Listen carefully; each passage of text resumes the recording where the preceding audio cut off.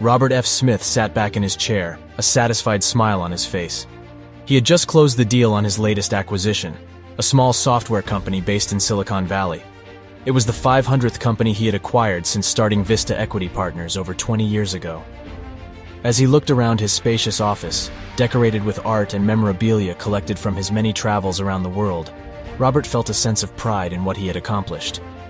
Vista now held over 70 companies with 70,000 employees in 175 countries, managing over $100 billion in assets.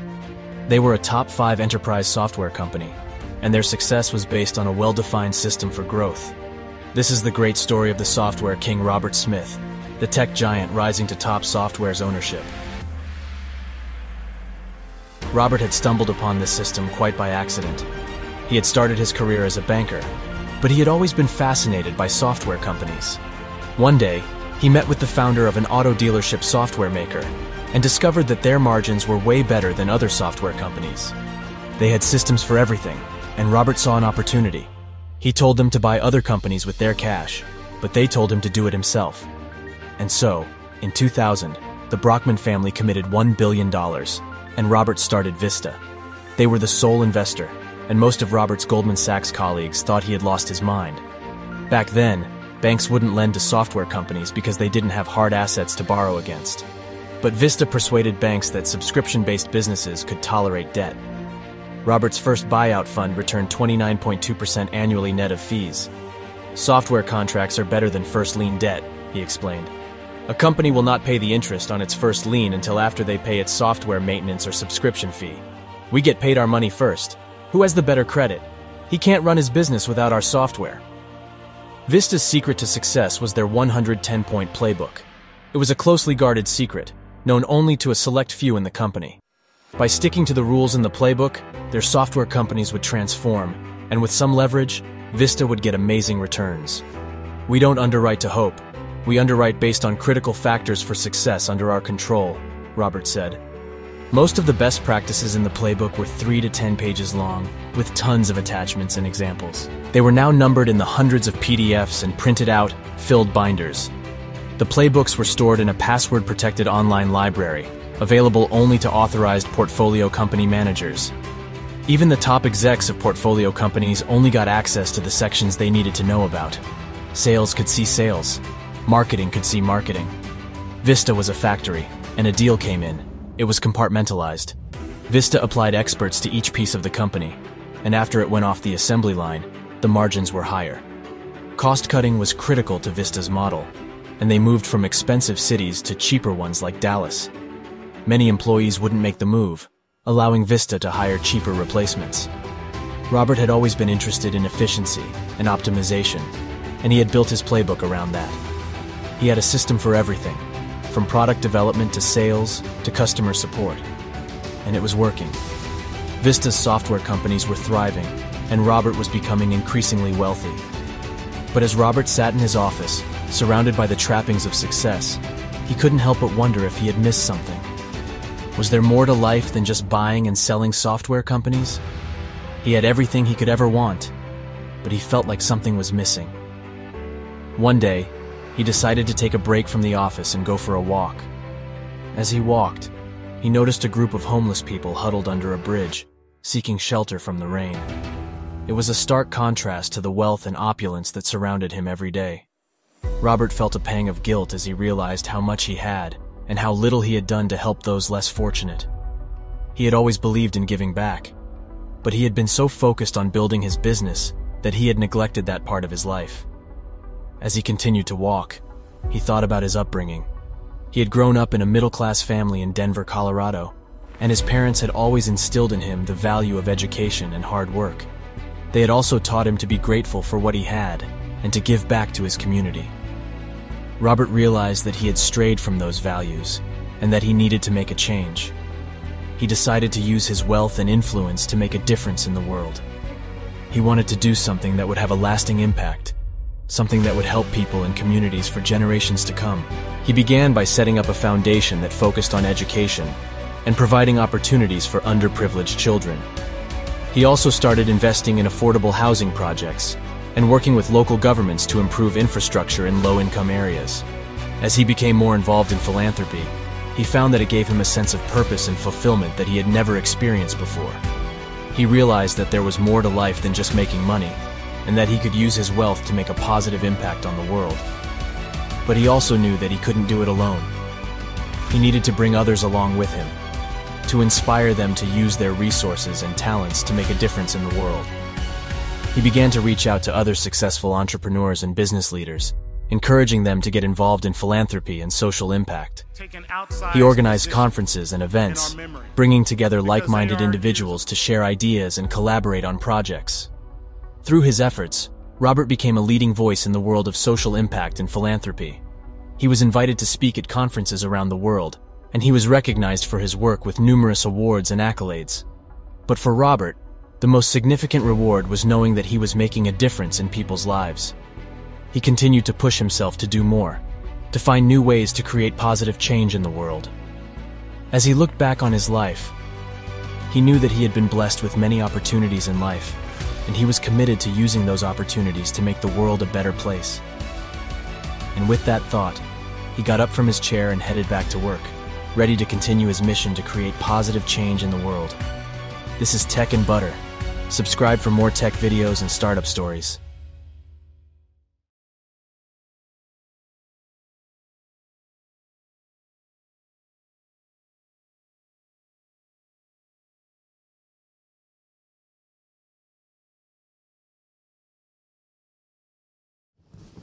All right, so we understand that this is Metropolitan New Testament Missionary Baptist Church, Metro. And the leader of this house is the distinguished Reverend Dr. Brother Damone Paul Johnson, Senior Pastor. And we'll allow him to start the show.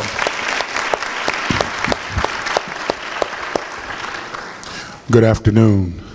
Thank you so much for your patience. It is an honor and a phenomenal opportunity that we have on today. Very thankful for the privilege, very thankful for you being here and for this community symposium. The Bible has 3,250 verses that deal with money and possessions. There are only 500 verses that deal with love, only 400 on prayer, but 3,250 on money and possessions. Jesus gave 38 parables, but 16 out of 38 dealt with material possessions and money. And so money is an important topic in the Bible. It's an important topic for our community, and we are blessed to have Robert F. Smith with us on today. He is the CEO of Equity Partners, and we are Vista Partners, and we are thankful to have him. He is my brother in Alpha, and he is an extremely successful man, and we want to give opportunity for him to share with us his journey and what we may benefit from him, not only as a church but also a community. And we're so thankful that you're here. Give yourselves a hand for availing yourself to this type of opportunity. Brother Smith, first of all, thank you for being with us. Thank you for availing yourself, your generous time. And please share with us part of your journey and what it takes to be successful and what obstacles you may have had to overcome to reach your level. We don't have enough time to go through all the obstacles. All right. First of all, I'm happy that I'm here, and thank you for inviting me. It's always a wonderful opportunity to spend time with your community, to just share thoughts, ideas, in some cases experiences that might be helpful to others of you, as you go on your journey. I mean, I am still on my journey, as you could all well imagine. And to some degree, I just recall many conversations I had when I was, 5, 6, 7, 8, 10, 15, 20 years old, with people with gray hair like I have now. And I kind of half listened, but sometimes the half listening actually imparted something that made a big difference later on in my life. And what I will try to do is spend some time today to give you a little bit of a recitation of the narrative of my life, and to how it has helped me become the person I am and the man I am, and how I think about it in creating an opportunity for my family and my community to enjoy the fruits of what America does provide. In spite of what I call the fractious nature of what we see today in America, it is still the greatest country in the world, quite frankly, for opportunity. And if you travel the world like I do, and I probably go to 40, 50 countries a year, you start to really understand that this is one of the few places where we have on-ramps to opportunity that other places don't. And in some cases, we don't see those on-ramps as prevalent in our communities, and so part of what our role is to force those on-ramps to emerge and create them when we can, and demand them when they are withheld. And so part of what the elders of this community have to do is make sure that they are never silent in demanding those on-ramps. And part of you as youth have to understand is when those on-ramps become present, to take advantage of every step along the way, because there has been a lot of blood, sweat, tears, and literal blood to put those on-ramps and make them available for you to launch into what is the greatest economic opportunity on the planet, which is in America. So part of what I'd like to do here today is go through a little bit of a narrative, talk a little bit about how I think about things, and frankly really just want to answer questions. I think that is what's going to be most helpful. The youth today, you have to remember, I still kind of think of myself as 17 years old. And those who are young are like, what are you talking about? But those of you who are my age say, yeah, I feel exactly the same way. In seeing that there's so much ahead of us and so much opportunity, but part of that is to also think about where you are in the present and what steps you need to take to get to where you want to go, and I am constantly moving forward on that. But hopefully in answering questions through your perspective and through your eyes and through your words, it will be helpful to you to frame in a way that leads you to places you want to go. Let me give you a little bit of background and history. I grew up in Colorado. I'm the fourth generation in my family from Colorado. We've been there since the 1860s. Half of us were marched out there unwillingly in the 1860s. The other half kind of migrated up from Texas and parts of Kansas in that period of time, and we settled in this little town called Pueblo, Colorado, which, as you can imagine, there weren't very many of us there as African Americans. But one of the things you learn when you grow up in a place like Denver, Colorado, and is that the strength of your community is critically important in terms of helping you understand, A, who you are, B, how to get to where you want to go. I come from a long line of educators, school teachers, and in some cases they found themselves with the highest level of education. Both of my parents had what we called, doctorates, EDDs in education. Hard fought, hard won, in the 60s and the 70s, as you can imagine. And I remember being in elementary school when I was probably 6 or 7 or 8 years old, where they were actually first starting to desegregate the school system. Prior to that, it was segregated. All the black kids went to black schools and white kids went to white schools, and that's what it was. My father was actually a principal at the neighborhood school, which was literally 6 blocks from my house, but they decided to desegregate, so I had to now get on a bus and travel about 45 minutes to go to school every morning, which means we got up at 5:45 in the morning. I had to go clean up my dad's car, my mom's car, all that happy stuff, and then get to school. Now, the interesting thing about that was once I was at school, after about 2 or 3 years, and these kids who didn't look like me figured out that I wasn't that bad of a person, I every now and then got invited to their homes for like a birthday party. And when I went to those houses, I found out their houses were a lot bigger than mine. They had nicer stuff than we had. They had better cars than we had. And when I actually found out what their parents did, their parents actually were no more educated than my parents. In fact, they were a lot less educated than my parents. And so the conundrum in my mind was my parents always told me, get a great education. And that was an important part of life. And I said, okay, great. But then I looked and said, well, you guys have this great education, but yet we live worse off than they do. And that's when it hit me for the first time, how in America, education is not enough, especially for us as African Americans. You also need to have access to the economy. And so as I'm now going from elementary school to middle school to high school, I started to actually think about, well, what is access to the economy? Why did they live in that great house? And their father is a contractor, but owns his own contracting business. And yet down the street, I had a friend, his father worked for a contractor, but didn't own his own contracting business. They lived near us. And when I looked at that, I said, you know, part of what has to happen, and in my mind, was I needed to, and I wanted to become a business owner. And that was early on. So literally, you know, I started my first business when I was probably 9 or 10 years old. I was selling golf balls, and I, you know, cut grass. I did all those sorts of things, because the fact of the matter is I actually didn't like wearing my brother's clothes until I was 14 years old. You know, I wore hand-me-downs basically until that period of time. And I don't know if any of you have experienced that, but you know, kids can be cruel in some respects, but part of that also hardens you to help you understand and help you to reach some of your goals. And part of my goal was to be part of an economic class in America where I could buy my own clothes, the ones I wanted, and buy the shoes that I wanted, and go the places I wanted. And one of the advantages of, again, having parents who wanted me to read and forced me to read, I got a chance to read a number of things. And one of the things that inspired me early in my life was actually, believe it or not, the James Bond novels.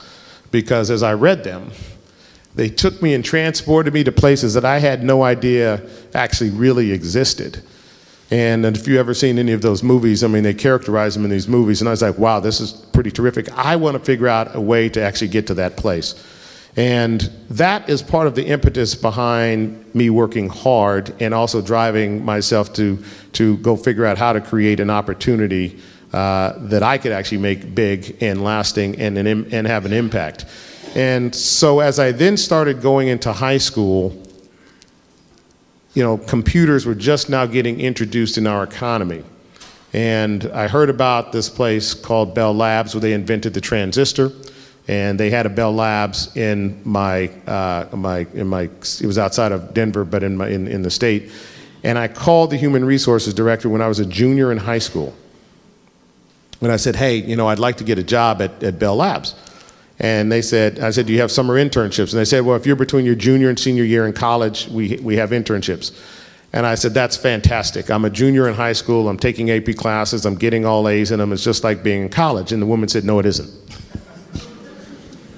And I called that human resources director every day for 2 weeks.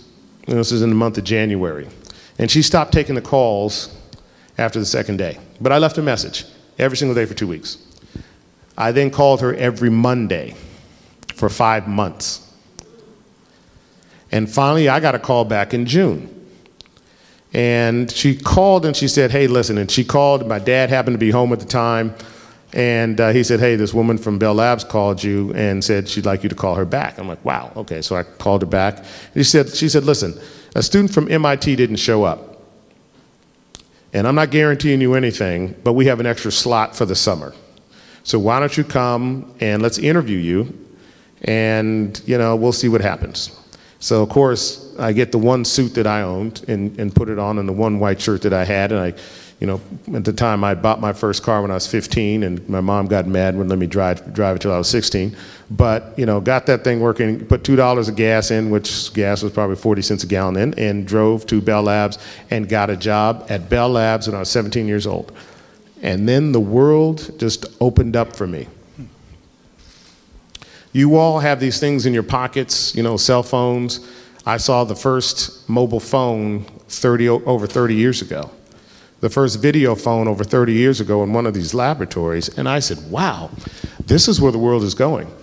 And I have an opportunity to understand how these things are made, not just to consume them, but as I like to think about it, have an opportunity to upload into the economy and not download, right? Because if you're uploading, you're making money. If you're downloading, you are spending it, and someone else is making it.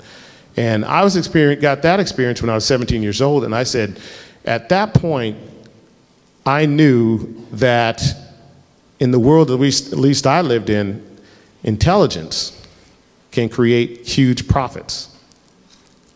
And in fact, you can actually make more money being smart than you can being strong or fast. Okay? And so the importance of developing intellectual property cannot be underestimated. Because I want you to think about something. Intellectual property, no one else can take that from you. Point number one, if you manage it right. Point number two, it is constantly evolving, and it actually takes no capital. If I want to go into real estate business, it takes me a whole lot of money to go buy a building and get in the real estate business. Intellectual property, I just have to think through how it actually works and then develop it. And that's what really launched me on the path to saying, you know what? You know, as good as I thought I was playing football and all those wonderful things, and my mom was a wonderful governor to my ambition. She said, you're a far better scholar than you are athlete, which kind of hurt my feelings at the time. But she was absolutely right. And I started to turn my attention to what I call developing my mind. So from that, I now have what I call 3 sayings that we use and I drive in my kids and to help them think about life. And we have 3 rules, and I call them Dad's rules. And the first rule is you are enough. And I hope they realize, and hopefully I'll share this with you, that you are enough to be who you want to be. And to create what you want to create, you have to make sure that beyond the intention that you put out there, you put action to support the intention. Don't say, I want to be a millionaire, but don't take the activities to do it. Or I want to be the best at something, but don't practice it. It's important to understand the you are enough piece is, put in the vision, have the vision of what you want to become, but you have to put consistent action behind that vision in order for that to manifest. And it has to be consistent. I had the good fortune, I was invited here by one of my fraternity brothers, Louis Tobias, and I remember many a day, Louis and I, Friday night, we're going to go to the party, and we went to the party, and we finished at the party at 2:30, and 3 o'clock, we were back studying so that we could do well on an exam on Monday. It is the importance of knowing that it's your own intention and your power and your actions that can actually lead to, the outcome that is that you want to have manifest. The second rule that we call Dad's rules is discover the joy of figuring things out. In this world, and the importance of actually, going through the process of understanding what the problem is and then figuring it out yourself. And every now and then you need some help, that's fine. But if you get too much help, you never figure out how to do things. And you don't develop the grit.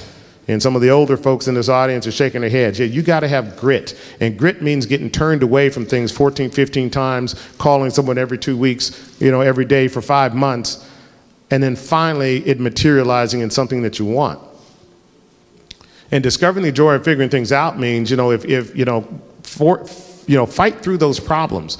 Understand and learn how you address those problems and come up with the answers to those those problems in a solution that is uniquely yours. That's an important part of growing up and solving problems, because if you can't solve easy problems now, you will not be able to solve difficult problems later. And the last thing is love is all that matters. You need to make sure that you love yourself, your family, and those in your community, but you cannot let that love hold you back. But you have to let that love empower you. And so those are kind of the three lessons that I want to impart. And I'm happy, at this point, really to take questions. And any questions, it's all fair game. And hopefully, there will be a few nuggets of wisdom that might be helpful to you, realize your dream and become the person you want to become. So with that, I'm happy to take questions. Madison, thank you. Thank you, first of all. Thank you. Madison, let's start with you. How much of your success do you give to God, and do you tithe? Yeah, it's a great question. So the beautiful question. The question around how much of it do I give to God? All of it. Because here's what you have to understand, and what I understood early on in life, was when I really think about and talk about the manifestation of my life, it's a manifestation of prayer. Okay? I put deep prayer in every single moment of every day about what I want to manifest in my life. And that has been my journey for over 30 years. I learned something many, many years ago, that if you actually create an idea in your mind, speak that idea, into the universe, into God's ear, and make sure that your actions are consistent with that idea, it manifests. Now, sometimes it doesn't necessarily manifest in the form that you think you want it, but it often manifests in a form that's better than what you ever imagined. You have to be open to recognizing it, okay? That is an important part of understanding, what God's power and what God's love is. In terms of tithing, I probably this year, just to give you an example, have between me and the foundation that I'm president of, have donated well over $150 million to our community. From the United Negro College Fund, STEM programs, Cornell University, Susan G. Komen. These are, for African American, for breast cancer. These are an important part of, frankly, what has made me successful is every year, and if you ever go on my website, I'm probably one of the only private equity firms in the world that actually has a communities page on our website where I demonstrate to not only my partners in my organization, but everyone, the importance of giving back to your community. You have to create on-ramps. Tithing isn't just money, but it is money. Tithing is time, it's energy, it's attention. One of the recent tithes that my wife and I now have is with aging out foster care kids. So when you turn 18 or when you graduate from high school, believe it or not, you're kicked out of the foster care system. And during Christmas, they don't have a place to go. So now we've opened up our ranch, and this past winter we had 10, and we're going to ramp up to 50, that this is where they now spend Christmas. Because, the dorm shut down, they have nowhere to stay. So as you all think about tithing, you have to think about the resources that you have. Sometimes you may not have money to tithe, but you may have an extra bedroom over Christmas that a foster care child can sleep in and not have to go to a homeless shelter or be subjected to the abuses that happen when you are working to go through college and have nowhere to stay. Only 3% of the foster care kids actually graduate from college, and most of them is because they end up with no infrastructure beyond what I'll call the schools. Most states pay for their college, but they don't pay for their housing. They don't pay for places in the stay when the dorms are closed down. So think about tithing in a very broad sense, but also think about it very specifically in dollars and cents. When you were a kid, you said that growing up in a predominantly white neighborhood gave you some grit. How did that grit benefit you as you grew up? I actually grew up in a predominantly black neighborhood, but I ended up going to school in a predominantly white school, okay? So as you all can imagine, and I don't know, how it is in this school district, I was only of one, there were 3 African-American kids in my class from kindergarten, really 1st grade through 6th grade. 2 boys and 1 girl. So depending upon the semester, either I'm with the other boy or I'm with the girl.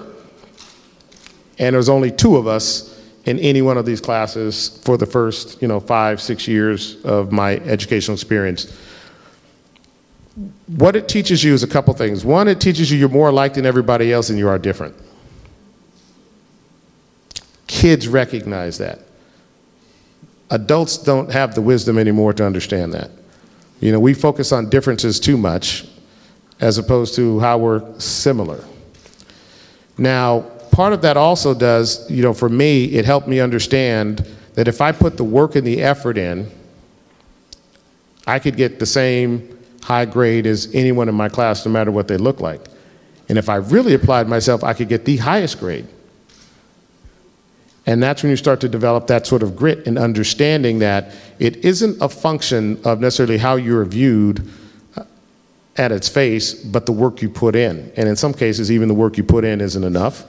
In those are cases you just need to understand that. And then you need to go drive through where it is enough. And that's where I get back to the you are enough.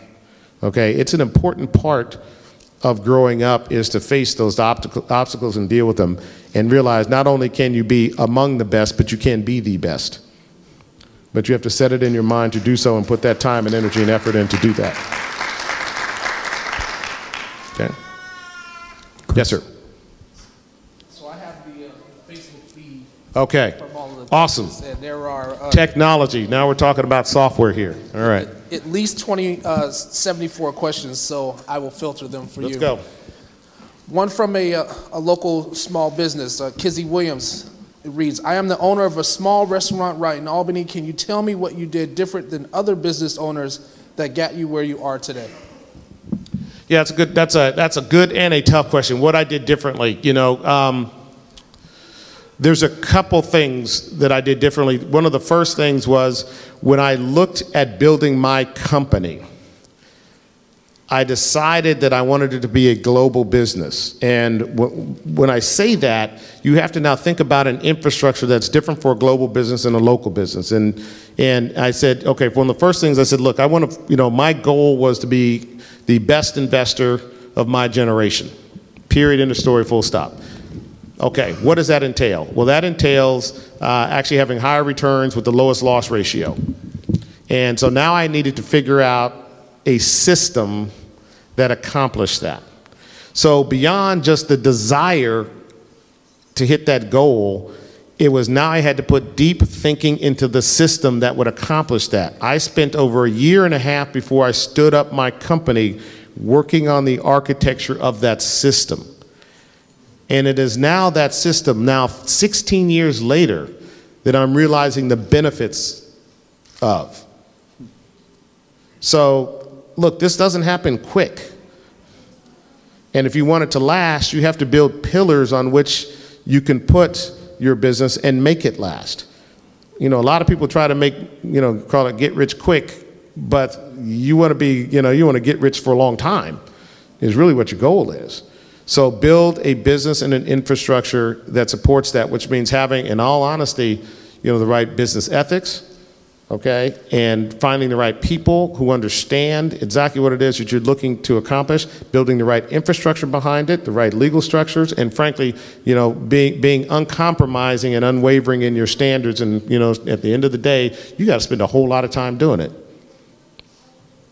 and executing and perfecting the model. So when I look at other private equity firms that started when I did, who were a fraction of our size with a fraction of the success, when I talked to those partners and listened to them, they had a completely different goal than I did, and they built their businesses different, and then we're relative to their goal. And it kind of gets back to your question, believe it or not, which is, how do you actually sit back and manifest it the way you want? Yeah, you got to think about what God's goodness does provide for you and manifest it the right way.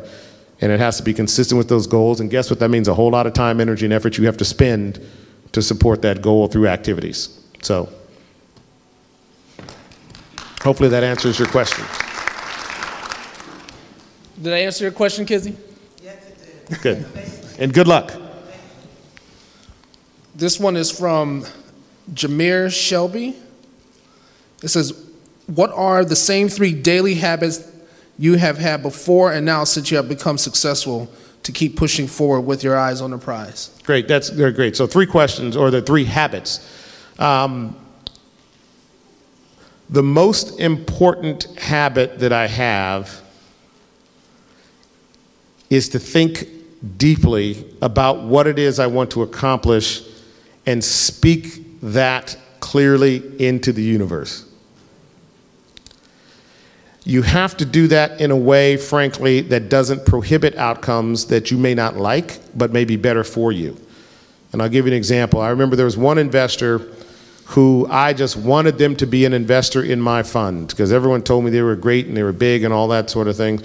And ultimately turned me down, and they still have turned me down to this day. It's kind of interesting. Now they're coming back and saying, we really want to be big in your fund. But those who actually, took money from that investor ran into problems for the next 3 years because they actually had problems in the way they did things, right? And so following what I'll call the instinct of knowing God gave me what I needed at the time that I needed it, and what I didn't need was them as an investor because they probably would have caused me problems, okay, for decades to come. So the first one is think clearly, speak it into the universe, and be willing to accept the outcome in the form that it manifests as opposed to trying to shape it. So that's kind of the first thing. The second thing is be willing to do everything in your organization that everyone else does. Like I said, look, I'll serve, I literally do sometimes come in, I'll serve coffee to people or we'll sweep, whatever. It doesn't matter to me. And I tease everyone in my company. Like, I'm better at every one of their jobs than they are. And I should be.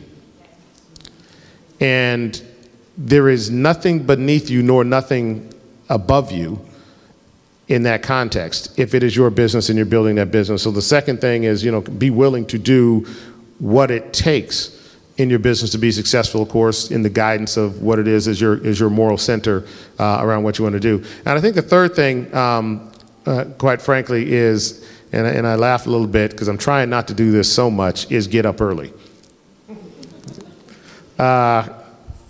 I always get up early. I'm up at 4:35, 5:30 in the morning. I'm trying to stay in bed till 7. That's really hard. But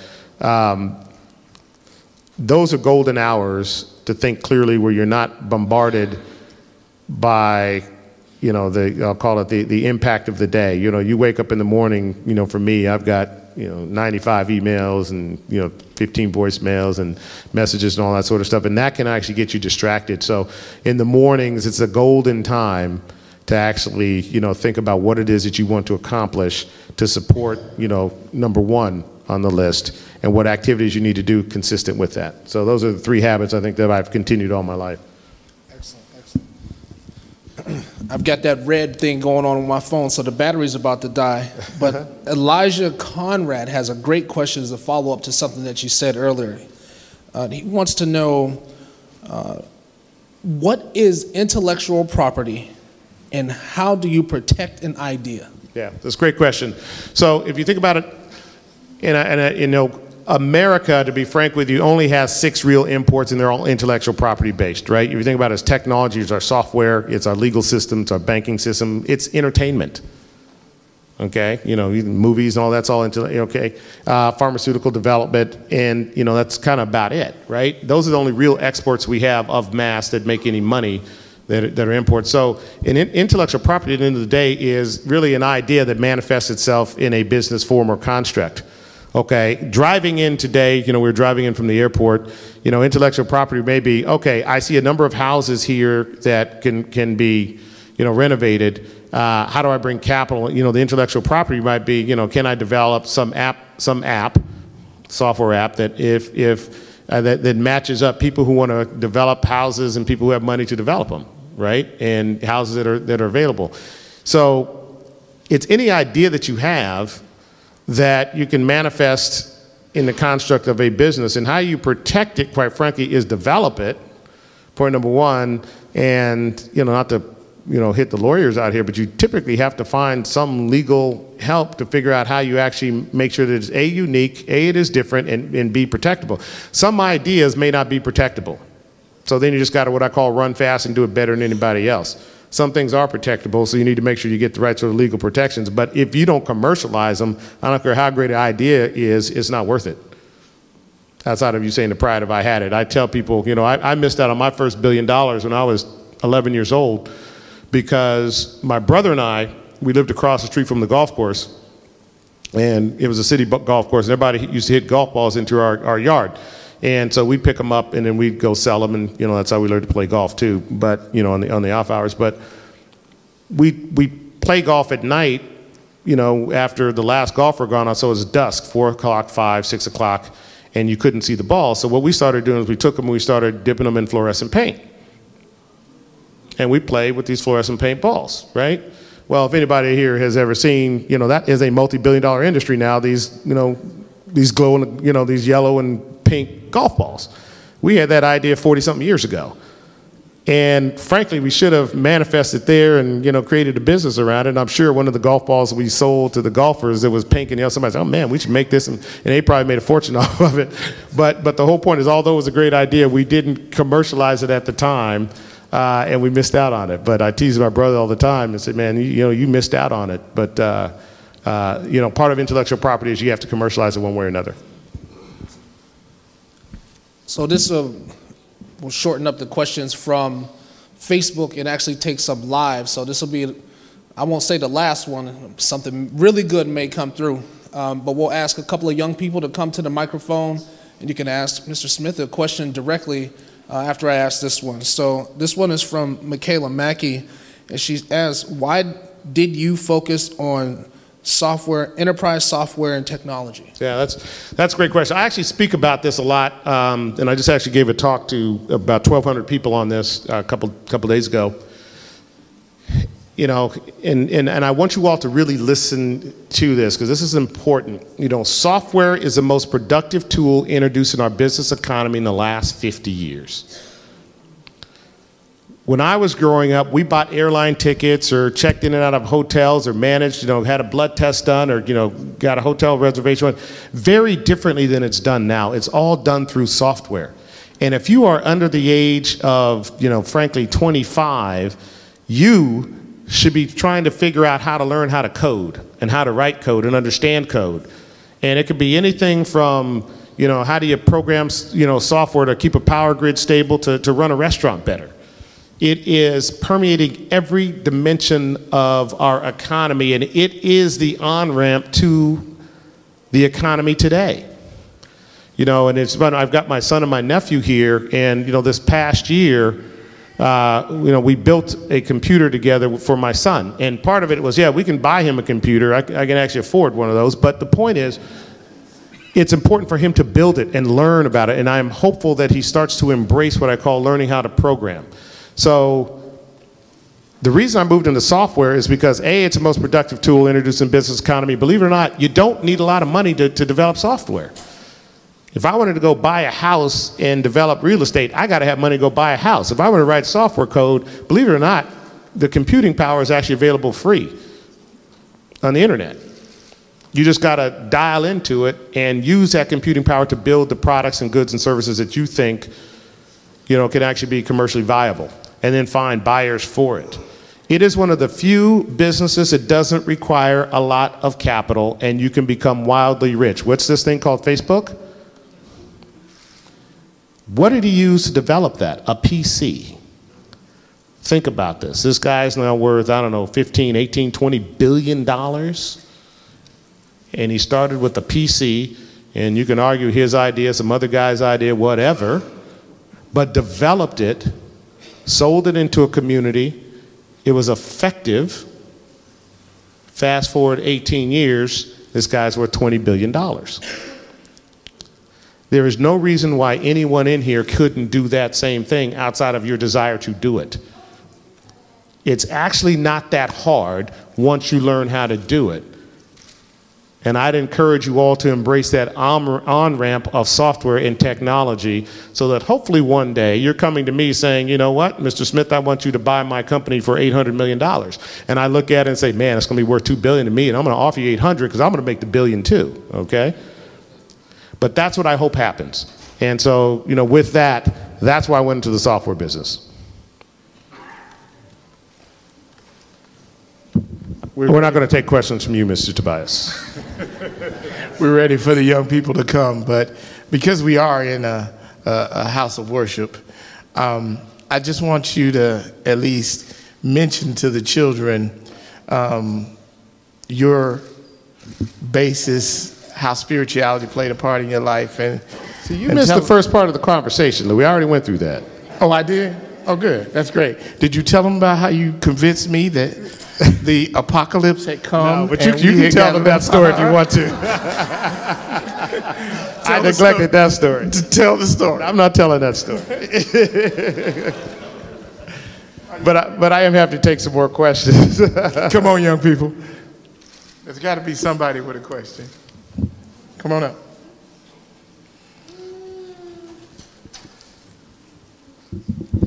Hi, I'm Isaac Hilton. How did you make it where you are on your business? Like, how did you come so successful where you are right now? So the key to this is, again, deciding and having a goal, and then putting some very, what I call, concrete intentions behind that goal. You know, I decided I wanted to be the best investor of my generation. Point number one, okay? Point number two, and like I said, you got to speak that very clearly into the universe. You got to speak that into God's ear and say, here's what I want to do. And then you have to listen to what it is you have to do in order to make that happen. And so a big part of that is, for me, and I knew the intention was very clear for me, I had to go to school. I had to go to the best school I could get into. You all should be demanding from your parents to get into the best, to go to the best schools available. I don't care where they are. If you got to go away to school, then you figure it out, and you with your parents, you figure it out. And you parents, quite frankly, you need to demand that the best schools are available to your kids. Because if you don't have that basic level of I'll call it bedrock, then it makes it much more difficult. And I'm not saying you can't, but it makes it much more difficult to get to where you're going. So that was important to me. So yeah, I picked up and left Denver, Colorado, and went to Ithaca, New York, because that's where they had the best education that was available to me. And then from there, listened to what the universe was telling me and what God was telling me where I needed to go and how hard I needed to work and what I needed to accomplish in terms of my grades and the internships and the experiences and frankly demonstrate that I was ready to receive the gifts. All those are important parts of it. First thing is set the goal. Second thing is you got to speak it. And the third thing, you got to make sure all your actions are consistent. You can't say you want that goal and then your actions are inconsistent. You have to be very consistent with your activities. Okay? Hi, my name is Sean Grant. Growing up as a black male, what are some things people said to tear you down and lower your confidence?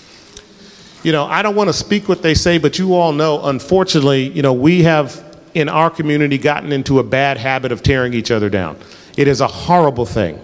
It is a horrible habit. And it is one we cannot continue, and you have to stop it every time you see it.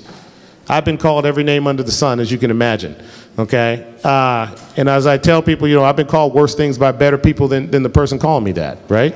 So, to a great extent, you cannot listen to that. Your generation is more concerned with likes. You care what people think about you.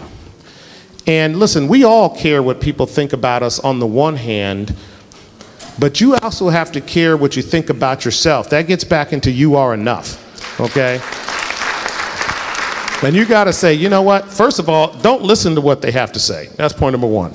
Point number two, focus on what it is that you want to accomplish and what you have to do. Look, in school, you'll be, back in the day, been called everything, right? From four eyes. Who cares? What matters is you become the person you want to be.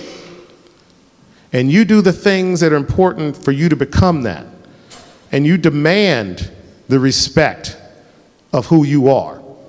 You got to demand that yourself. And I don't care if they're old or young, whatever. You demand that they respect you for who you are and the choices you make. But be consistent in those actions. Thank you. Hello, my name is Alexa Evans, and I'd like to know who is your biggest supporter as you grew up and to be here right now? Okay, did you ask that question or did your mom make you come up and ask that question? My mom. I could tell you she was for it. Get up there! So the short answer is my mom used to make me come up and ask those questions too, which answers the question. That was my biggest supporter.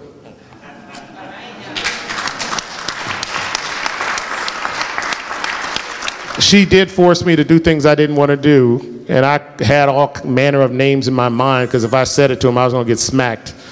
But I will tell you, it was, her forcing me, her encouragement, my dad's encouragement that made me know that I could be what I wanted to become.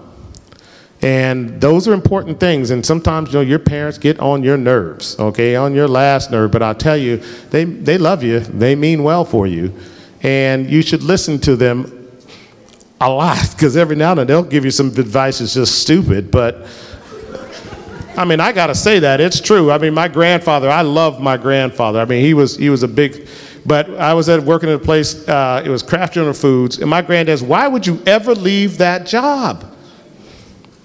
It's a good paying job. You're there, you get paid. Why would you ever leave? But you got to follow your heart too. Because I said, Granddad, there's this other thing that you don't know about called investment banking. And these people, he's like, well, look, grandson, if that's what you want to do, I support you in that. But if I'd taken his initial advice, I'd still be sitting at Kraft General Foods. Okay? So there's a fine line. You listen to them. They're great supporters. But part of the support is you got to get your courage from knowing that you know what you want to accomplish, and don't be afraid to do it. But every time your mom tells you to come up to the mic, you come up to the mic. Okay? That's good for you. Hi, my name is Michaela Mackey. I've always had this dream ever since I was 4 to be the first Black African American woman president. Excellent. And what would your advice be, and what did you strive for as a kid to get to where you are today? Yeah, I mean, that's a great question. Politics is tough, man, but I got to tell you, you can do it. Because you look at some of these fools out here now doing it, right? But in all honesty, a good part of you achieving your goal is speaking it. Okay, and then making sure your actions are consistent. Figure out what makes successful politicians, and then you figure out what you need to do in order to support that goal. And part of it might be, you know what, you may need to get some business experience, you may need to get some political experience, you may need to, and all those things are important, but literally sit back and understand what it takes, and then make sure that your actions over the next 15, 20 years support that. And don't waver from that if that's truly one of your, truly your goal in life. That's an important part of reaching and attaining your goals. And good luck to you, and I will vote for you. Thank you. All right. We only have time for 2 more questions. Okay. We've gone well over our time. Go ahead. Hi, my name is Bryce Cadet, and I wanted to ask you, what is one of your most successful things that you have done in life, and what college did you graduate from? Sure. I guess one of the most successful things I've done in life is get my son to take a shower today. No, I'm teasing you, Max. No, my son, who is sitting here, is a straight A student. His older sister is a straight A student. Their older sister is a straight A student, with exception she now got she first semester at NYU got a 3.4, so we had a little conversation about that. And my nephew, their older cousin, is now just getting back into MIT studying engineering.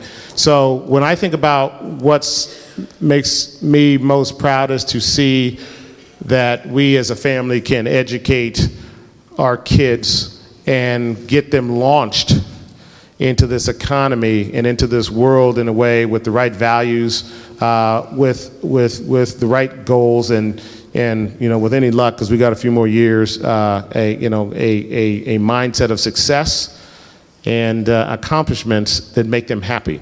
And in all honesty, that's the thing I'm most proud of. Thank you. Oh, and I went to Cornell University and finished with a degree in chemical engineering, and then I went to Columbia. So to finish the second question. Okay. Hello, my name is Nori Butler, and I would like to ask you, when did you learn about God and where? I mean, learned about God growing up, right? I mean, I used to have to get up when I think we were 6 or 7, and I was raised Catholic. And so, my dad was actually an altar boy growing up, and I went to the same church that my dad was an altar boy. So every Sunday, we would get dressed, and for a period of time we would drive down there. Then my parents would make us walk down for catechism class and all those things at god-awful times in the morning on Sunday.